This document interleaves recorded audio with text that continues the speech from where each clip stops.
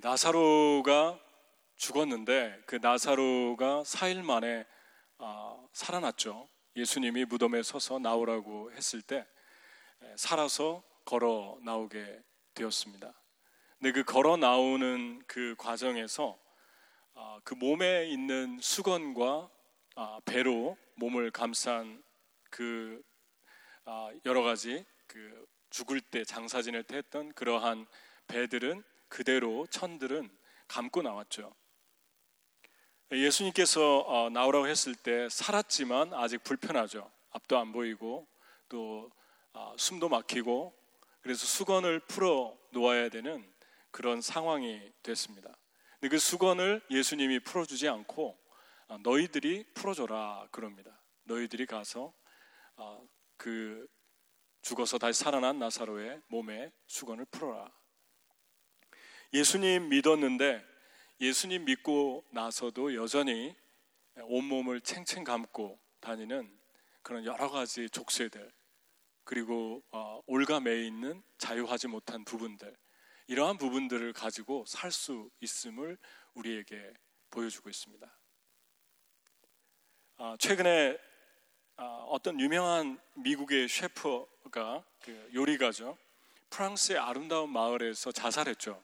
근데 그분을 뭐 그렇게 좋아하지는 않는데 궁금해서 그 기사를 잠깐 읽어봤는데 우울증이 있었고 그 우울증 때문에 자살했다고 그렇게 적혀 있었어요. 그리고 20대 초반에는 뭐 마약 중독도 이제 있어가지고 치료를 받았고, 그런데 그분을 생각하면서 늘 그분을 보면서 야, 참 행복하겠다. 좋은 음식, 또 좋은 지역, 그리고 텔레비전 CNN의 방송, 어떻게 보면 모든 걸 다 누리고 가진 분인데 왜 죽었을까?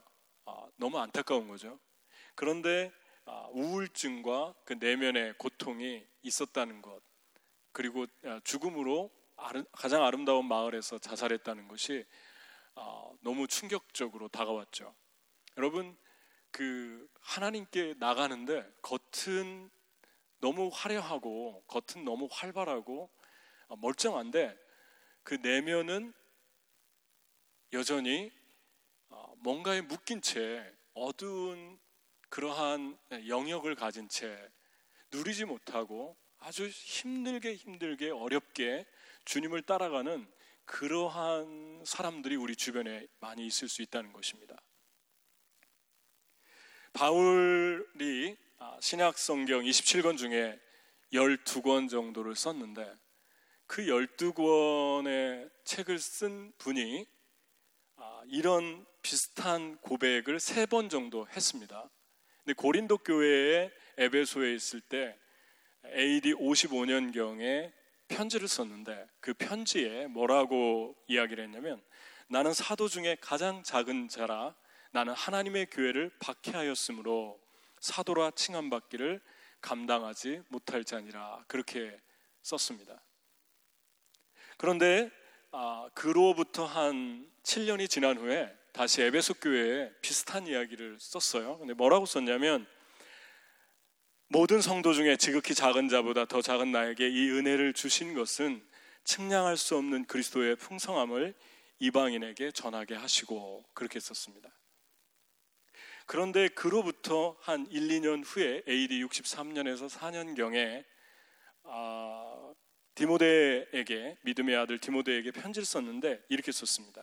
밑보다 모든 사람이 받을 만한 이 말이요, 그리스도 예수께서 죄인을 구원하시려고 세상에 임하셨다 하였도다. 죄인 중에 내가 괴순이라. 그러니까 처음에는 사도보다 작고, 두 번째는 성도보다 작고, 세 번째는 내가 죄인 중에 괴수다. 그런 고백을 세월이 흐르면서, 시간이 지나면서 계속 하고 있는 것을 보게 됩니다. 이것은 무엇을 우리에게 주고 있습니까? 시간이 지나면서 반대로 반응할 수도 있잖아요. 더 교만해지고, 내가 지금 이 바울의 모습을 보면 감옥에 갇혔다가 매를 맞고 고통을 받고 선교하고, 그러니까 하나님의 일은 더 많이 해가는 거죠. 그런데 하나님의 일을 더 많이 하면서 상대적으로 더 교만하고 더 내면은 피폐해질 수 있는데, 이 사람은 세월이 지날수록 더 겸손해졌고 더 자신을 돌아보게 됐고 더 깊어져 갔다는 것입니다. 근데 그냥 깊어지는 것으로 끝나는 것이 아니라 그것과 함께 얼마나 이분이 많은 하나님의 은혜를 누렸을까.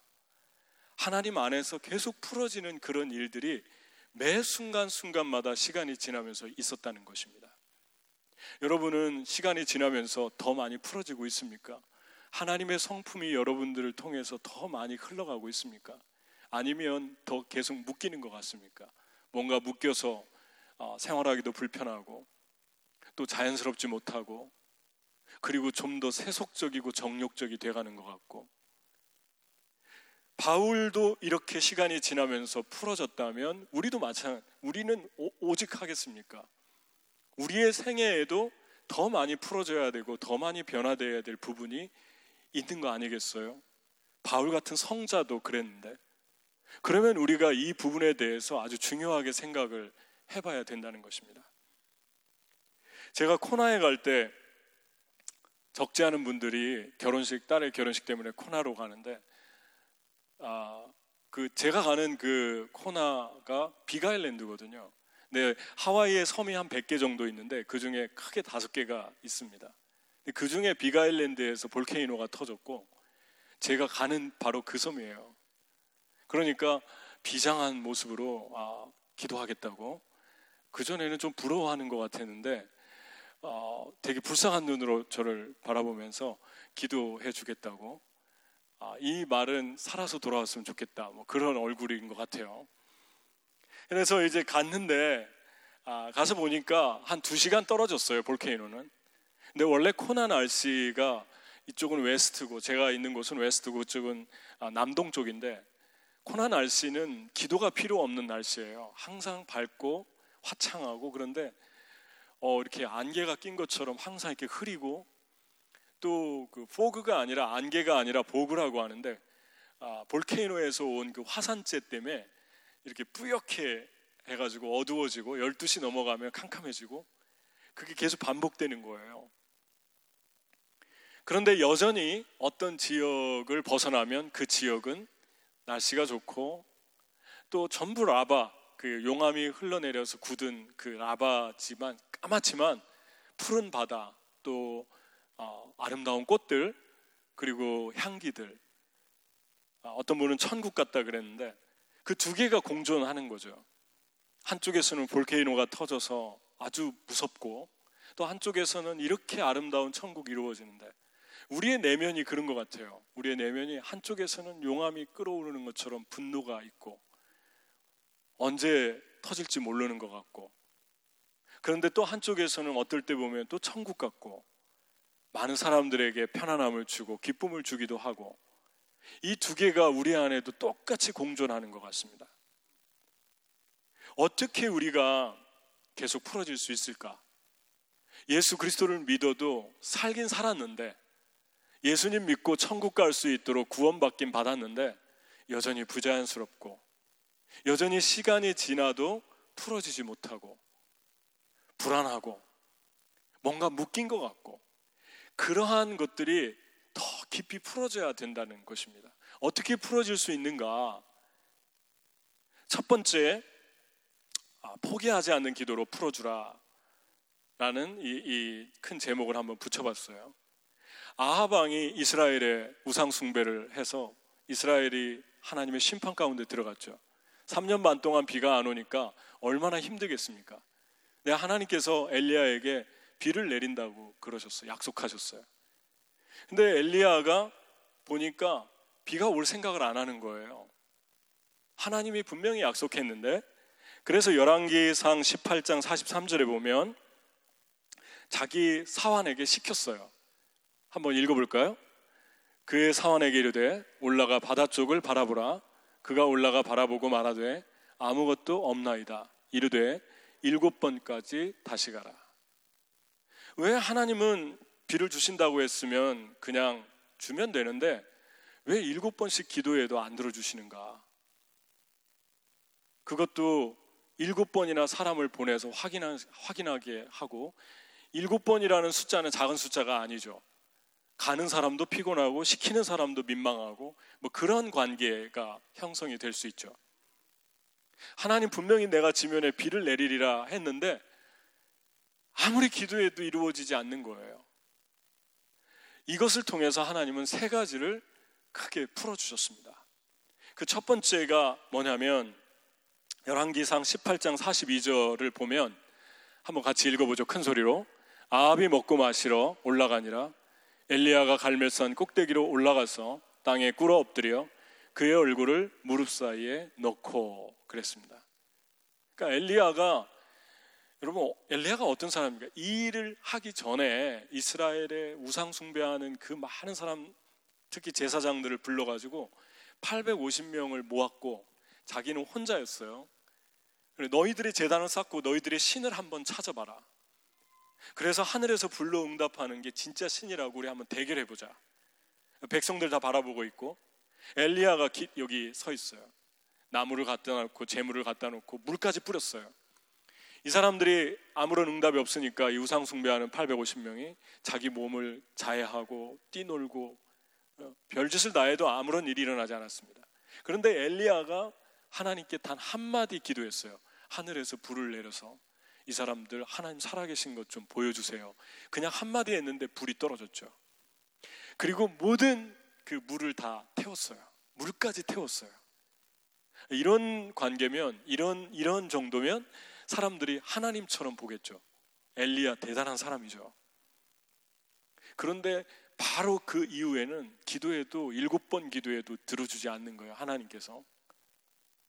그때 엘리야가 어떤 생각을 하겠습니까? 머리를 숙이고 무릎을 꿇고 기도하고 또 기도하면서 낮아졌겠죠. 계속 낮아졌겠죠. 여러분과 제가 어떤 때는 하나님께 기도하면 금방 들어주는데 어떤 때는 나쁜 기도도 아닌데 오랫동안 응답되지 않는 기도들이 있죠. 반복해도 안 되는 기도들이 있죠.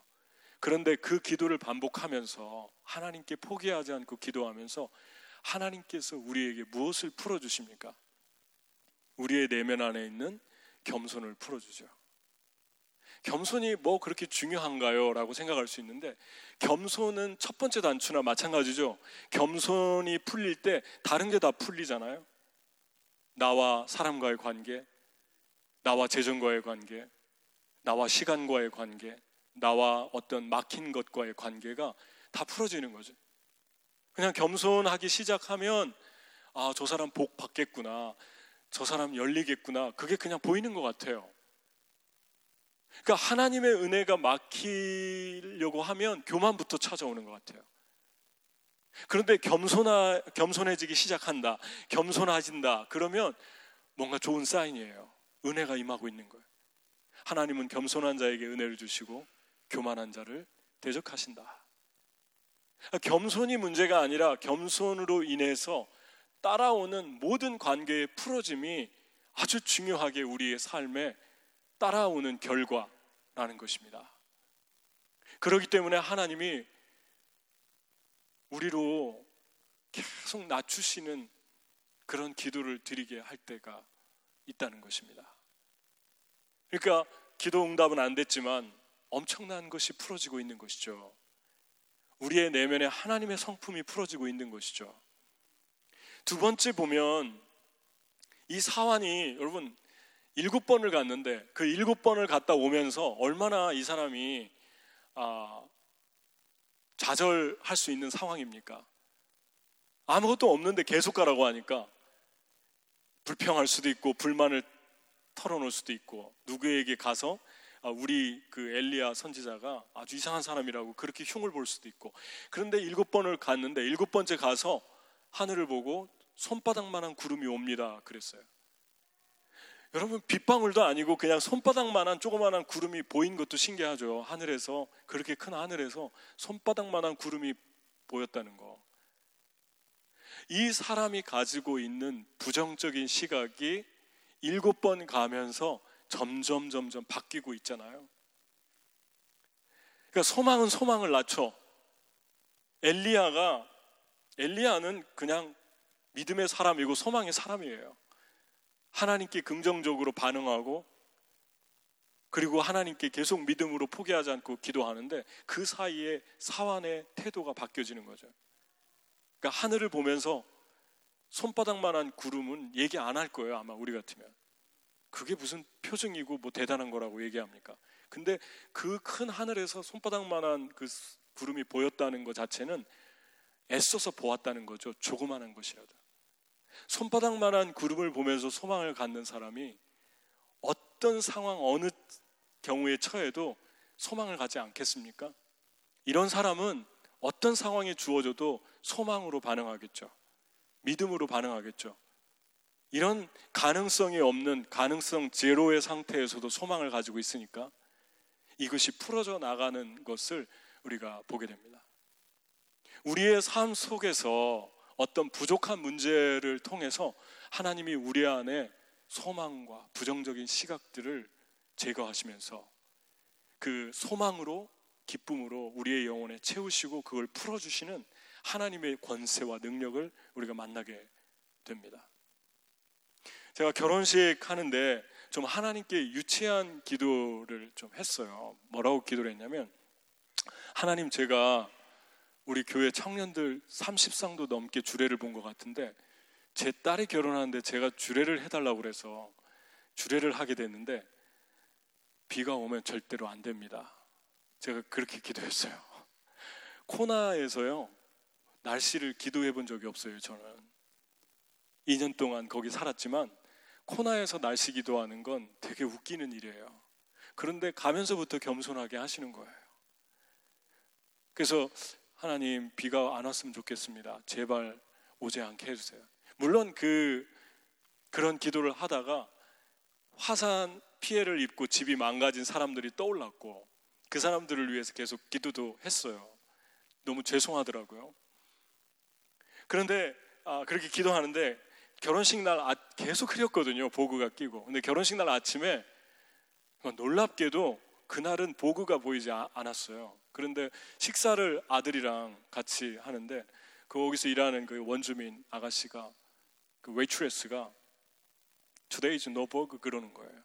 그러니까 우리 아들이 저한테, 제 아들이 아빠 오늘 보그가 없대요. 너무 좋아하면서 그 얘기를 하는 거예요. 근데 제가 기쁜 거는 그 아들의 태도, 그 아들의 소망적이고 긍정적인 모습이 더 기뻤어요. 날씨, 보그가 없는 것보다 더 기뻤어요. 조그만한 거, 손바닥만한 걸 보면서 기뻐하는 거, 그것이 저는 너무 행복했어요. 어떤 상황에 처해도 조그만한 그 상황 속에서도 긍정적으로 반응하는 거. 그래서 야, 오늘은 보그가 없겠다. 그리고 날씨 좋을 거야. 그리고 아빠는 기도했다. 그날 하루 종일 완벽했던 것 같아요. 날씨가 덥지도 않고 너무 더우면 또 힘들잖아요. 그리고 저녁 때까지 큰 은혜가 있었습니다. 여러분, 소망은 소망을 낳죠. 손바닥만한 것, 작은 것들을 보면서 기뻐하고 감사하고 소망을 가지면 그 소망을 누군가 보고 그 소망을 가져간다는 것입니다. 그래서 주변 사람들 변하는 것이 그냥 우리의 삶을 통해서 변하게 되는 거죠. 긍정적인 상황에서는 누구나 다 긍정적이죠. 누가 그거에서 뭐 화를 내고 부정적으로 생각하겠습니까? 그런데 어려운 상황이 되면 그때 소망과 긍정과 부정이 나누어지죠. 반응이 되게 다르게 나타나기 시작합니다. 세 번째, 어떤 것이 풀어집니까? 선포가 풀어졌죠. 엘리야가 비도 안 오고 손바닥만한 구름이 내렸는데 아합에게 빨리 내려가라고 그랬어요. 비가 온다고. 큰 비가 올 것이다. 손바닥만한 구름밖에 없는데 큰 비가 올 것이다 라는 말은 잘못하면은 사람을 속이는 것이 되죠. 사기가 되죠. 그리고 거짓말이 될 수 있어요. 근데 하나님께서 말씀했기 때문에 담대하게 선포하는 그 엘리야의 모습을 우리가 만나게 됩니다. 하나님이 저와 여러분에게 어떤 기도를 하다가 어떤 예배를 드리다가 또 길을 걷다가 일을 하다가 주시는 단어들이 있어요. 가끔 이번에 어떤 단어가 떠오르고 이런 일을 하나님이 막연히 행하실 것 같다. 그러면 그것을 붙들고 기도하면서 선포하는 게 중요합니다. 담대하게 선포하고 그렇게 될 것입니다. 그 사이에 부정적인 많은 일들이 일어나겠죠. 제가 이번에 코나로 결혼식을 하러 가면서 뭐 조금 가족들 조금, 그리고 한국에서 몇 분, 그리고 뉴욕에서 또 신랑 측에서 샌디에고에서 이렇게 사람들이 오는데 뭐 다 해서 한 40명, 50명 되는 것 같아요. 그런데 하나님께서 어떤 마음을 주셨냐면 거기 모이는 사람들이 풀어질 것이다, 그런 마음을 주셨어요. 풀어짐이라는 단어를 주셨어요. 그런데 상황은 정반대로 가는 거죠. 계속 매일마다 화산이 터지고 그것도 하필이면 그 섬이고, 그러니까 계속해서 반대 상황으로 가고 있는 거예요. 하나님이 주신 단어에서 멀어져 가는 거예요. 사람들이 말은 안 하지만 되게 불안하겠다. 티켓 끊어놓은 사람도 불안하겠고, 근데 얘기를 한마디도 안 하는 거죠, 주변 사람들이. 그리고 갔는데 결혼식 하기 전에 몇 가정이 도착했어요. 근데 한국에서 제자들, 일대 간사들이 지금 간사 1명하고 4명이 왔고, 어머니를 1명 모시고 왔고, 그리고 아이들까지 해서 7명이 왔는데, 한 간사가 어머니를 모시고 왔어요. 그래서 식사를 같이 하는데 어머니가 눈물을 흘리는 거예요. 그래서 왜 우시냐고 그랬더니 딸이 아침 6시 반에 나가가지고 밤 11시 반에 들어오는데 한 번도 웃는 적을 본 적이 없었대요, 최근에. 그리고 엄마하고 같이 밥을 먹고 같이 있고 같이 움직인 적이 거의 없대요.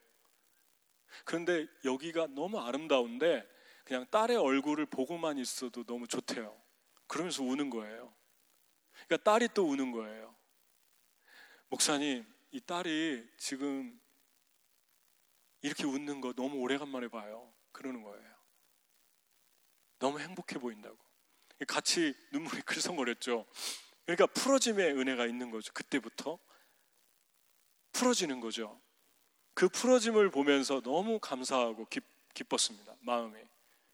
그리고 또 가정에 왔는데 일대 간사였던 제가 너무 사랑하는 아끼는 형제인데, 그 형제가 와서 보니까 둘 다 맞벌이고, 아침에 나가면 저녁 늦게 들어오고 12시 1시 돼서 들어오고 하루 종일 회사 있고, 그냥 아이들하고 같이 할 시간도 없고, 그런데 그 시간이 와서 함께 있으면서 계속 풀어지는 거예요. 한 자매는 또 간사는 제주도에서 일하는데 가기 전에 잠깐 기도해주고 싶어서 먼저 이제 결혼식 마치고 떠나는데, 결혼식 날이었어요. 리셉션 하는데 잠깐 뭐 사람도 없고 하니까 조용하잖아요. 간다고 그래서 기도하자고, 그래서 손을 얹고 우리가 같이 기도하는데 또 계속 흐느끼면서 우는 거예요.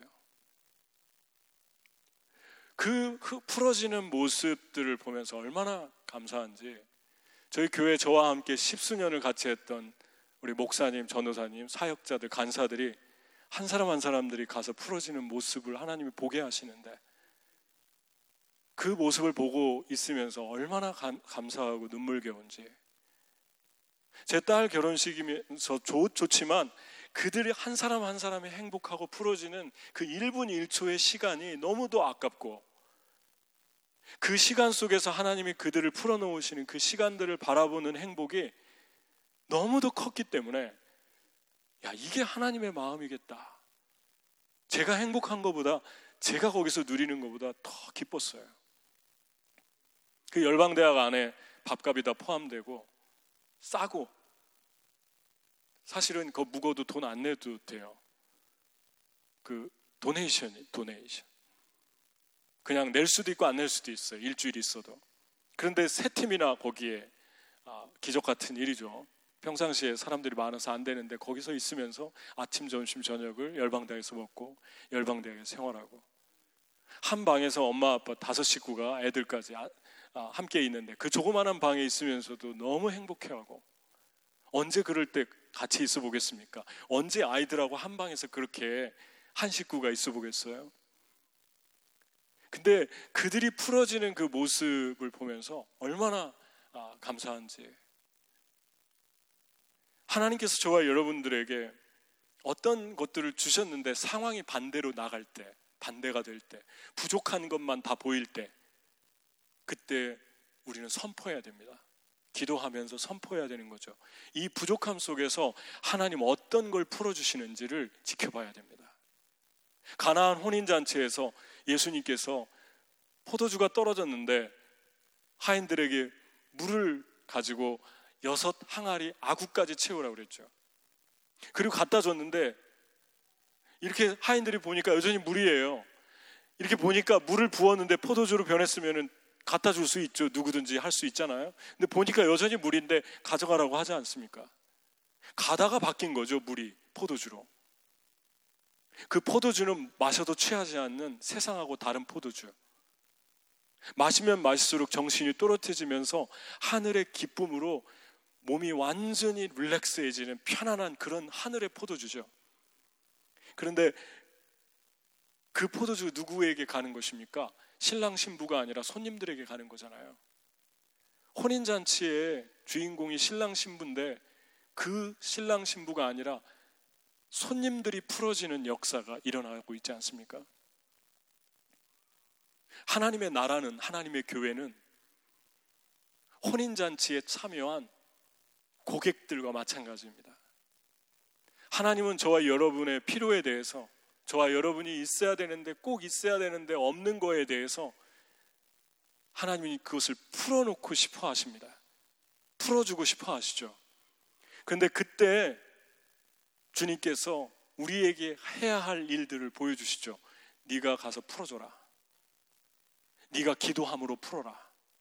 내가 너에게 약속했지만 네가 무릎을 꿇고 머리를 조아려라. 그리고 나에게 구해라. 그럴 때 너의 영혼 안에서 계속 풀어지는 일이 일어날 것이다. 내 삶에서 풀어지는 일이 일어날 것이다. 그리고 포도주를 만들 때 주님이 아구까지 채운 물을 주님이 가져다가 떠다 준 게 아니라 하인들에게 시키잖아요. 니네들이 해라. 나머지 일을 니네들이 해라. 뭐가 요구되는 것입니까? 물이 포도주로 바뀐 걸 알면은 누구든 다 들고 갈 수 있어요. 사람들이 있는 대로. 아직 안 바뀌었을 때 들고 가려면 들고 갈 수 있는 사람과 없는 사람이 확연히 갈라지죠. 들고 갈 수 있는 사람은 믿음의 사람. 하나님이 하실 걸 믿는 사람만이 들고 갈 수 있어요. 선교를 준비하는데 오늘 사우스다코타 헌신 예배인데 선교 갈 때마다 11년째 가는데 전부 부족한 것 투성이죠. 처음에 등록을 했는데 선교 가려고 등록한 사람이 4사람, 5사람이에요. 부족하잖아요. 아이들 80명, 100명이 오는데 어떻게 4사람, 5사람이 그 아이들을 가르치고 준비하고 하겠습니까?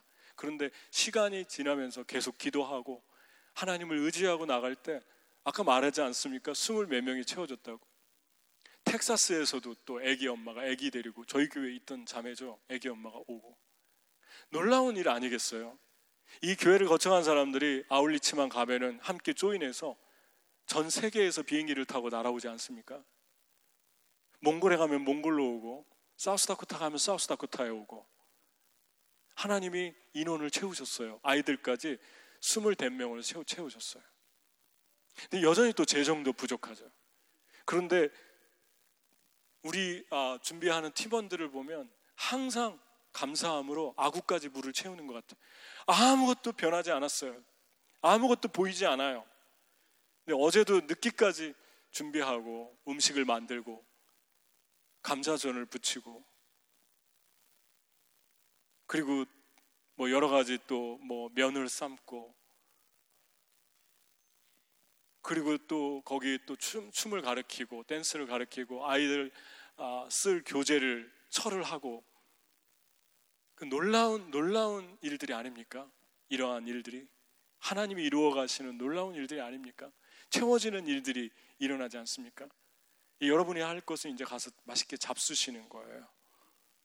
돈을 내고 그리고 많이 내고 조금 드시는 거. 여러분 조금 비싸더라도 비싼 것도 아니에요. 세상의 음식점하고 비교하면. 근데 하나님께서 이 부족함들을 너희들이 채워라 그렇게 말씀합니다. 아구까지 물을 채워라. 아무런 변화가 일어나지 않았는데, 아무런 일이 일어나지 않았는데 너희가 채워라. 그러니까 항상 부족한데, 항상 그냥 뭔가 이렇게 채워짐이 없는데, 하나님 항상 그러잖아요. 홍해를 갈라놓고 갈라졌는 거 보이지? 그 가운데로 걸어가 볼래? 얼마나 좋습니까? 편안하게. 안 갈라졌는데 걸어가라고 항상 그러잖아요. 물이 안 변했는데 가지고 가라고 그러잖아요. 항상 그러지 않습니까? 물이 안 변했는데, 물이 좀 포도주로 변하고 나서 가져가라면 얼마나 좋습니까, 여러분?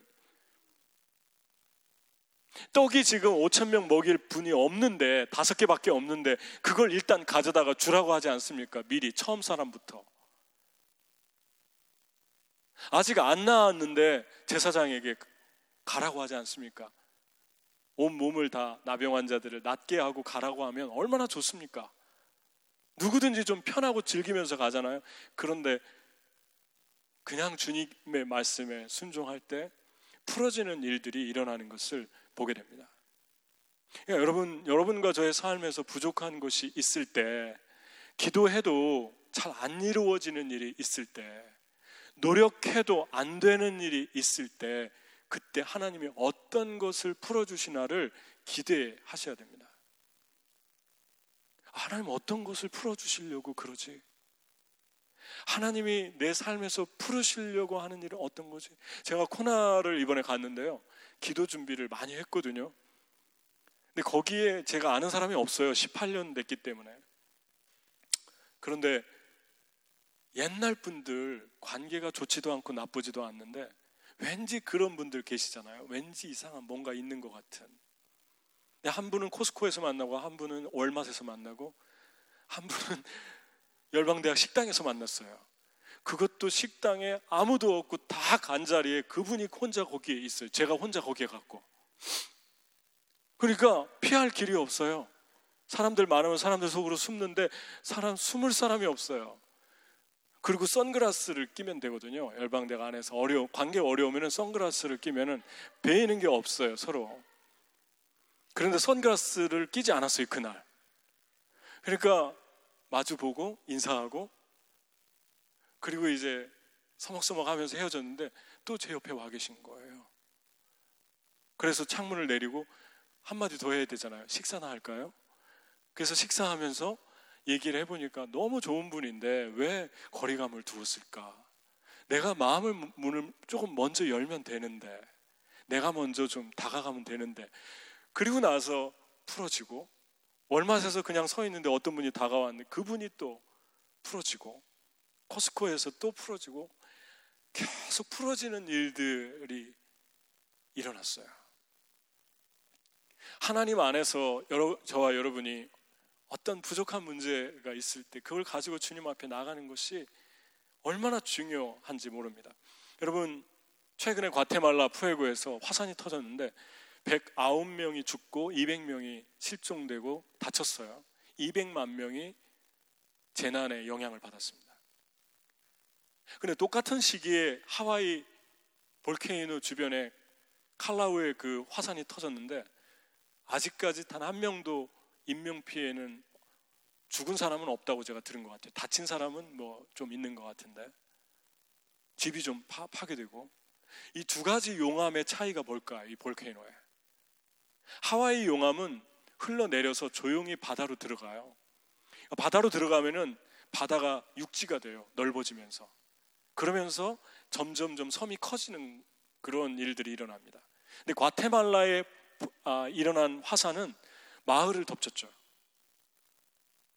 여러분과 저의 안에는 예수님 믿지만 아직도 볼케이노가 있습니다.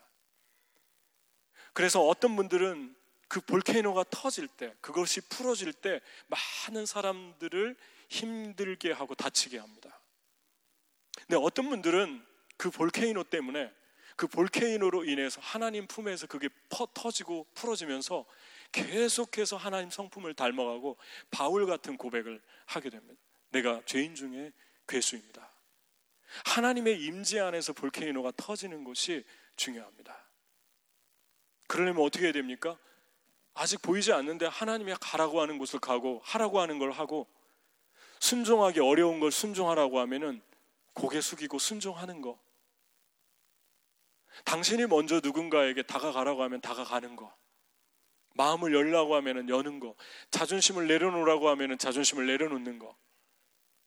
하나님이 어느 지역에 어느 때 어떤 것을 희생하면서 그걸 하라고 하면 그냥 하는 거예요. 아무런 지금 변화가 일어나지 않았는데, 물이 포도주로 바뀌지 않았는데. 여러분, 사우스다코타의 아이들의 아내 얼마나 아름답습니까? 사우스다코타의 그 자연이 너무너무 아름다워요. 그 푸른 옥수수밭이, 푸른 초장이 끝도 없이 펼쳐져 있고, 거기에 젖소들이 있고 양들이 있고 버팔로가 있고 순박한 사람들이 있어요. 너무너무 아름다운데, 그런 아름다운 마음들이 아이들 안에 있는데, 그 아이들의 어머니와 아버지가, 그 인디언 어머니 아버지가 마약과 술과 폭력으로 재활치료 가 있고 감옥 들어가 있고, 아이들 그 내면에 사랑받아야 될 나이에 못 받으니까 여기에 볼케이노가 끓고 있죠. 잘못 건드리면 언제 터질지 모르는 볼케이노죠. 세계 어디를 가봐도 제가 볼 때는 거의 한 40-50개국 나라를 여행하면서 복음을 전했는데 제일 어려운 것 같아요. 저는 사우스다코타 아이들이. 그 내면에 볼케이노가 있어요. 조금 잘못 건드리면 팍 터져요. 너무 무서워요, 터질 때 보면. 그런데 그 아이들에게 복음으로 하나님 안에서 그걸 풀어주러 가는 거예요. 그 볼케이노를 풀어주러 가는 거예요. 하나님 안에서 마음을 쏟아놓도록 가는 거예요. 기도로 머리를 무릎 사이에 넣고 주님 앞에 눈물로 하소연하면서 가는 거예요. 그때 내 안에 있는 볼케이노가 먼저 터지죠. 내 안에 있는 아픔과 상처와 죄들이 먼저 터지죠. 그러면서 그 현지 아이들이 풀어지는 일들이 일어나는 것을 보게 됩니다. 그 아이들 한 명이 풀어지면 그들이 200개가 넘는 미국 전역의 레저베이션의 인디언들을 바꿀 수 있고, 그 아이들 한 명이 미국의 열방의 영혼들에게 영향을 줄 수 있어요. 저는 지금도 인디언 네이티브 아메리칸의 가버너들이 나오거나 영향력을 주는 분들이 나오면 꼭 제가 기사를 보거든요. 최근에도 어떤 네이티브 아메리칸인데 사우스다코타의 가버너가 됐다고 기사에 났어요, CNN에. 그래서 그 기사를 읽어봤어요. 이 사람이 어떻게 커뮤니티에 영향을 주고 있나. 좋은 일을 많이 하더라고요. 여자분인데, 중년에 40대 넘은 여자분인데. 여러분과 제가 심는 그 복음 속에서 실망하지 말아야 될 것은, 주님께서 분명히 이 땅을 우리에게 주시고 11년째 가게 하고 계신데, 하나님이 허락하지 않으면 단 한 발자국도 저와 여러분을 움직일 수 없는 존재들입니다. 하나님이 시간을 허락하지 않고, 건강을 허락하지 않고, 그리고 주님께서 모든 가족과의 관계 속에서, 직장 속에서 모든 걸 허락하지 않으면 우리는 단 한 발자국도 움직일 수 없는 존재들인데, 하나님이 허락했기 때문에 11년을 할 수 있는 거죠. 그분이 주셨기 때문에.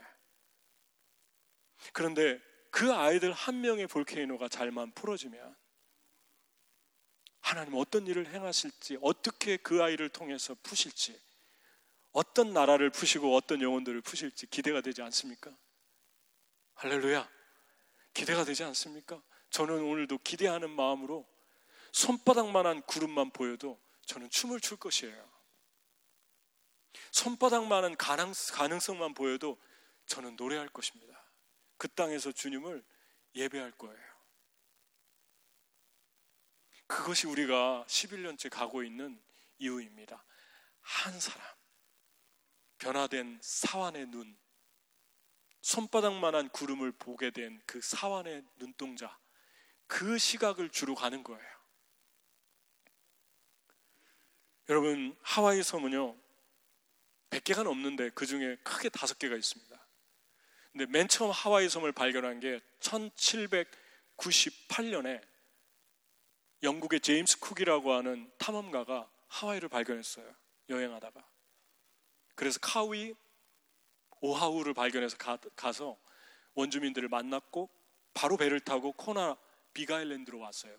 저희가 있는 그 열방대학이 있는 그쪽 웨스트 지역으로 왔는데 그 섬의 원주민들이 다신론을 섬겼어요. 그 중에 대표적인 신 3개가 있는데 하와이에는 육지신, 바다신, 볼케이노 신이 있어요. 볼케이노 신사 그 그림에는 항상 여자 모습이 나오는데 플라댄스가 바로 볼케이노 신에게 드리는 제사 의식이었어요. 그런데 이 사람들이 보니까 제임스 쿡이 자기들이 섬기는 신 론이라는 신을 닮았어요. 그래서 신처럼 대접했는데 이 사람이 나는 신이 아닙니다 했어야 되는데 신처럼 다 받았어요. 그거를 신처럼 행동하면서. 사람이 신처럼 행동하면은 죽음이 기다리고 있어요. 죽음이. 나중에 이 사람이 탐욕을 부리고 어디를 떠난다고 하면서 배를 가지고 나가는데 배가 파손되니까 당신 신이 아니다 해가지고 그냥 죽였어요. 원주민들이. 1779년에 일어난 일입니다.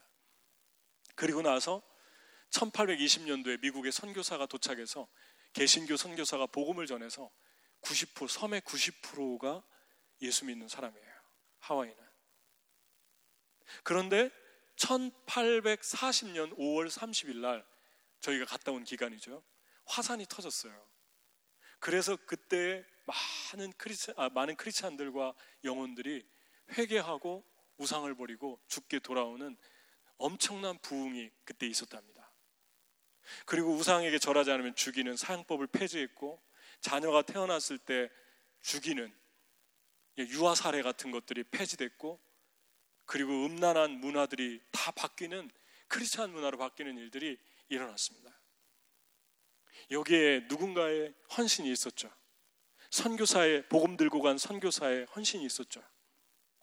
이제 저와 여러분은 이 땅의 원주민을 향해서 나가야 합니다. 제가 하와이 갈 때마다 꼭 비슷한 것 같아요. 사우스다코타에 있는 그 못 살고 힘든 인디언들하고 하와이에 있는 그 현지 로컬 사람들은요 되게 가난하고 비슷하게 생겼어요. 그래서 참 그 애정이 더 많이 가더라고요. 그전에는 몰랐는데. 여러분, 이 땅의 원주민들, 이 땅의 네이티브 아메리칸들이 얼마나 내면의 고통을 받으면서 마약과 술로 소망 없는 삶을 살고 있습니까? 그 땅에 여러분과 제가 오늘 헌신 예배인데 23일 날 또 가는데 상황이 안 돼서 못 가더라도 여러분과 저는 마음으로 갈 수 있고 물질로 갈 수 있고 시간으로 갈 수 있습니다. 하나님이 마음을 주시면 주저하지 마세요. 아직 아무런 변화가 일어나지 않았어도 믿음으로 그냥 순종하세요. 그렇게 하나님께 우리가 함께 드리는 그러한 일에 하나님이 어떻게 물을 포도주로 바뀌는가를 보여주실 것입니다. 여러분 삶에 부족함이 있습니까? 그걸 통해서 하나님이 풀어주시려고 하는 것, 그것이 무엇입니까? 우리 같이 기도하겠습니다.